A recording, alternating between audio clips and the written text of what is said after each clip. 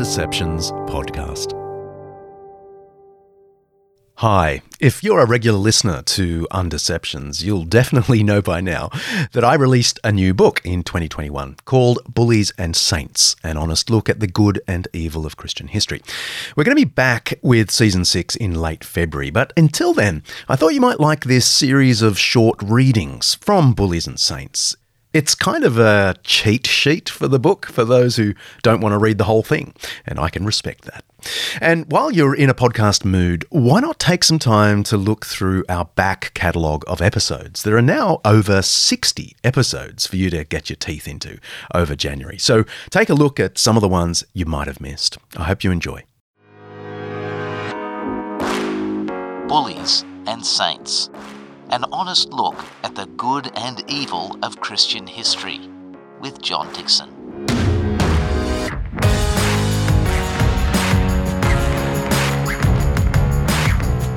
The hatred and violence of the church is utterly dwarfed by the hatred and violence of non-religious causes through history.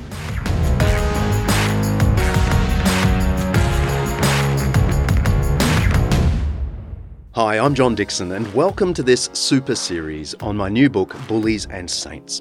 Bullies and Saints is my best attempt to tell a century-by-century story of the bullies and saints of Christian history.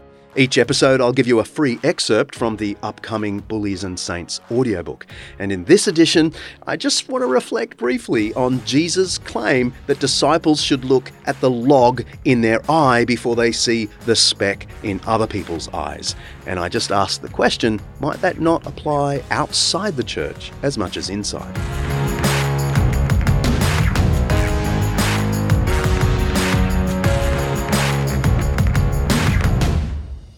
Some argue that Christianity's special contribution to history has been its violence and bigotry, the Crusades, Inquisitions, support of slavery, and so on.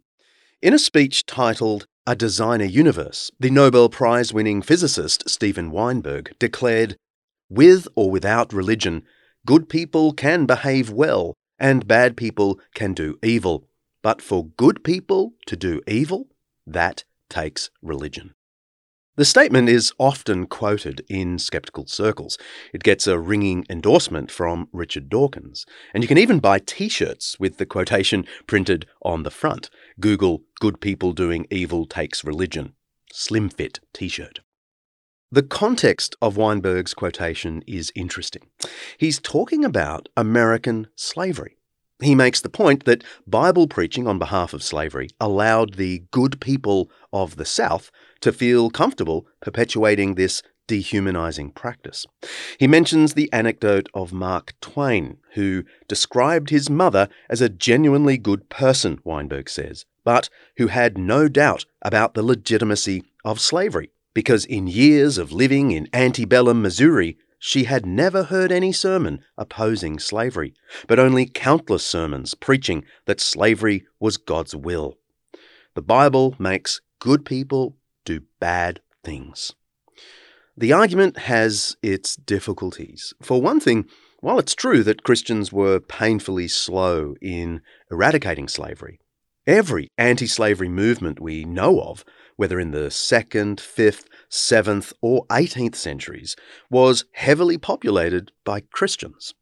And the main arguments against slavery were not economic, political, or scientific. They were theological. In Chapter 10, I quoted the celebrated slavery scholar David Bryan Davis. The popular hostility to slavery that emerged almost simultaneously in England and in parts of the United States drew on traditions of natural law and a revivified sense of the image of God in man. Even the natural law tradition Davis mentions here is quasi-religious. He's not referring to the natural law philosophy of the ancient Greeks. Aristotle had famously argued that nature intended a slave class. Nor is it a reference to the natural sciences of the 19th century, which could be and were used to demonstrate the Negro's unfitness for civilization, to quote one scientific text from the time. The natural law arguments of 18th and 19th century abolitionists were just a desacralized version of the Christian doctrine of the image of God. It was the view that all humans are equal by virtue of being, quote, endowed by their Creator with certain unalienable rights. There is a more obvious problem with the slogan, "For good people to do evil, that takes religion." How do we account for the humanist heroes of the age who also owned slaves without any formal religion? Think of Thomas Jefferson, 1743 to 1826, the third president of the United States and a classic Enlightenment free thinker. He was openly not a Christian. Jefferson was also a prolific slaver who owned more than 600 slaves in his lifetime. It is surely obvious that good people, assuming that category is even valid, are well able to do evil without the influence of religion. I don't wish to take my argument any further than to say that Weinberg's famous witticism is difficult to maintain. No historically informed believer will deny that Christians have participated in all that is worst in human history. But Christianity has not been a special contributor to evil. Egypt, Greece, Rome, Gaul, Saxony, and England hardly needed the church to learn violence. All of these societies were doing just fine on the war front and the slave front before Christendom. In every part of the world, in every century, there have been divisions and bloody conflicts over land, honour, resources, and revenge, as well as over ideologies. I don't wish to be impolite, but it might also be said that the hatred and violence of the church is utterly dwarfed by the hatred and violence of non-religious causes through history.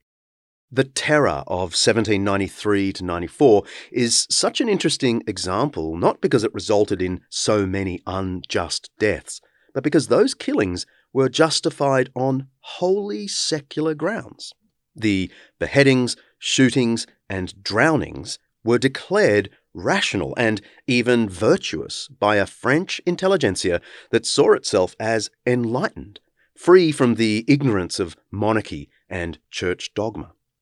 Think of the greatest wars of history. World War I, 1914 to 1918, resulted in 15 to 20 million deaths in just 4.5 years. No one argues that this was a religious conflict. World War II, 1939 to 1945, led to the deaths of approximately 50 million people in 6 years. Again, no historian today suggests that religion played even a minor role in the motivations of the war. It is true that both the German and Allied forces prayed to the same God for safety, victory, and eventual peace. But this doesn't make these wars religious any more than we can say they were Enlightenment wars, simply because all sides were steeped in modernity. The occasional attempt to suggest that Adolf Hitler's extermination of millions of Jews was motivated by some form of Christianity faces the impossible task of accounting for Nazism's well-documented hatred of Orthodox Christianity. And this is before we stop to contemplate the decidedly irreligious bloodshed of modern history. Joseph Stalin, 1878 to 1953, was responsible for the deaths of 15 to 20 million people in his Soviet Union, more deaths each week than the Spanish Inquisition managed to kill during 3.5 centuries. One Central Committee member during Stalin's time described the conduct expected of party officials. Throw your bourgeois humanitarianism out of the window and act like Bolsheviks, worthy of Comrade Stalin. Don't be afraid of taking extreme measures. Better to do too much than not enough. And so they did. Stalin's true ideological successor in avowed atheism and applied communism was China's Mao Zedong, 1893 to 1976. His attempt at forced industrial revolution, dubbed the Great Leap Forward, inflicted severe, calculated famines on his people. His Cultural Revolution, designed to purge China of capitalists and traditionalists, stressed precisely Stalin's rejection of humanitarian nonsense. One of Mao's many mottos was, "Mercy to the enemy is cruelty to the people," which has the ring of Robespierre's revolutionary policy in Paris nearly 2 centuries earlier. Terror is virtue. This combination of large-scale thinking and lack of moral restraints, writes Jonathan Glover in his chilling Humanity, A Moral History of the 20th Century, enabled Mao to aim for the total reconstruction of life in China. The result of Mao's total reconstruction was between 10 and 50 million deaths.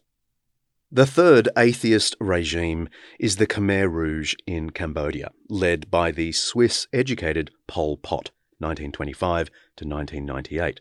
One of the slogans of his reign of terror says it all. 1 or 2 million young people are enough to make the new Kampuchea. He was not quite as cruel as this adage implied. It is estimated that he killed only 2 million out of the total population of 8 million. As Jonathan Glover writes, the regimes of Stalin and Mao each killed many more people, but to kill around a quarter of the population seems like the culmination of Stalinism. The shared central project of the 3 regimes was the total redesign of society in ways unrestrained by human feelings or morality. It wouldn't be fair to credit these unprecedented human catastrophes to atheism itself. Richard Dawkins is surely right when he says, "I cannot think of any war that has been fought in the name of atheism. Why should it? Why would anyone go to war for the sake of an absence of belief?" Fair enough. No one has gone to war or slaughtered millions in the name of atheism.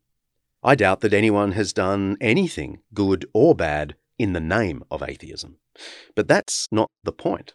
The more interesting question is, did the atheism of Stalin, Mao, and Pol Pot, their absence of belief in a higher moral authority, contribute to their feeling that it was permissible to slaughter millions in pursuit of a new society?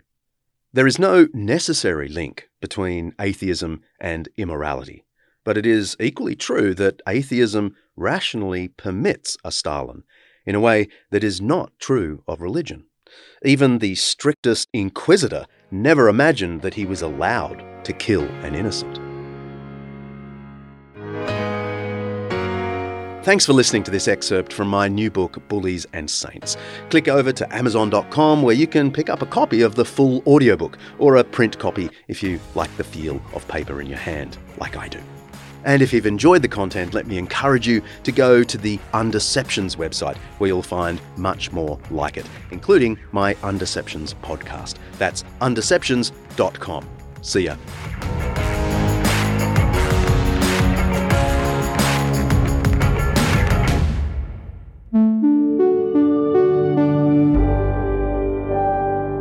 An Undeceptions podcast.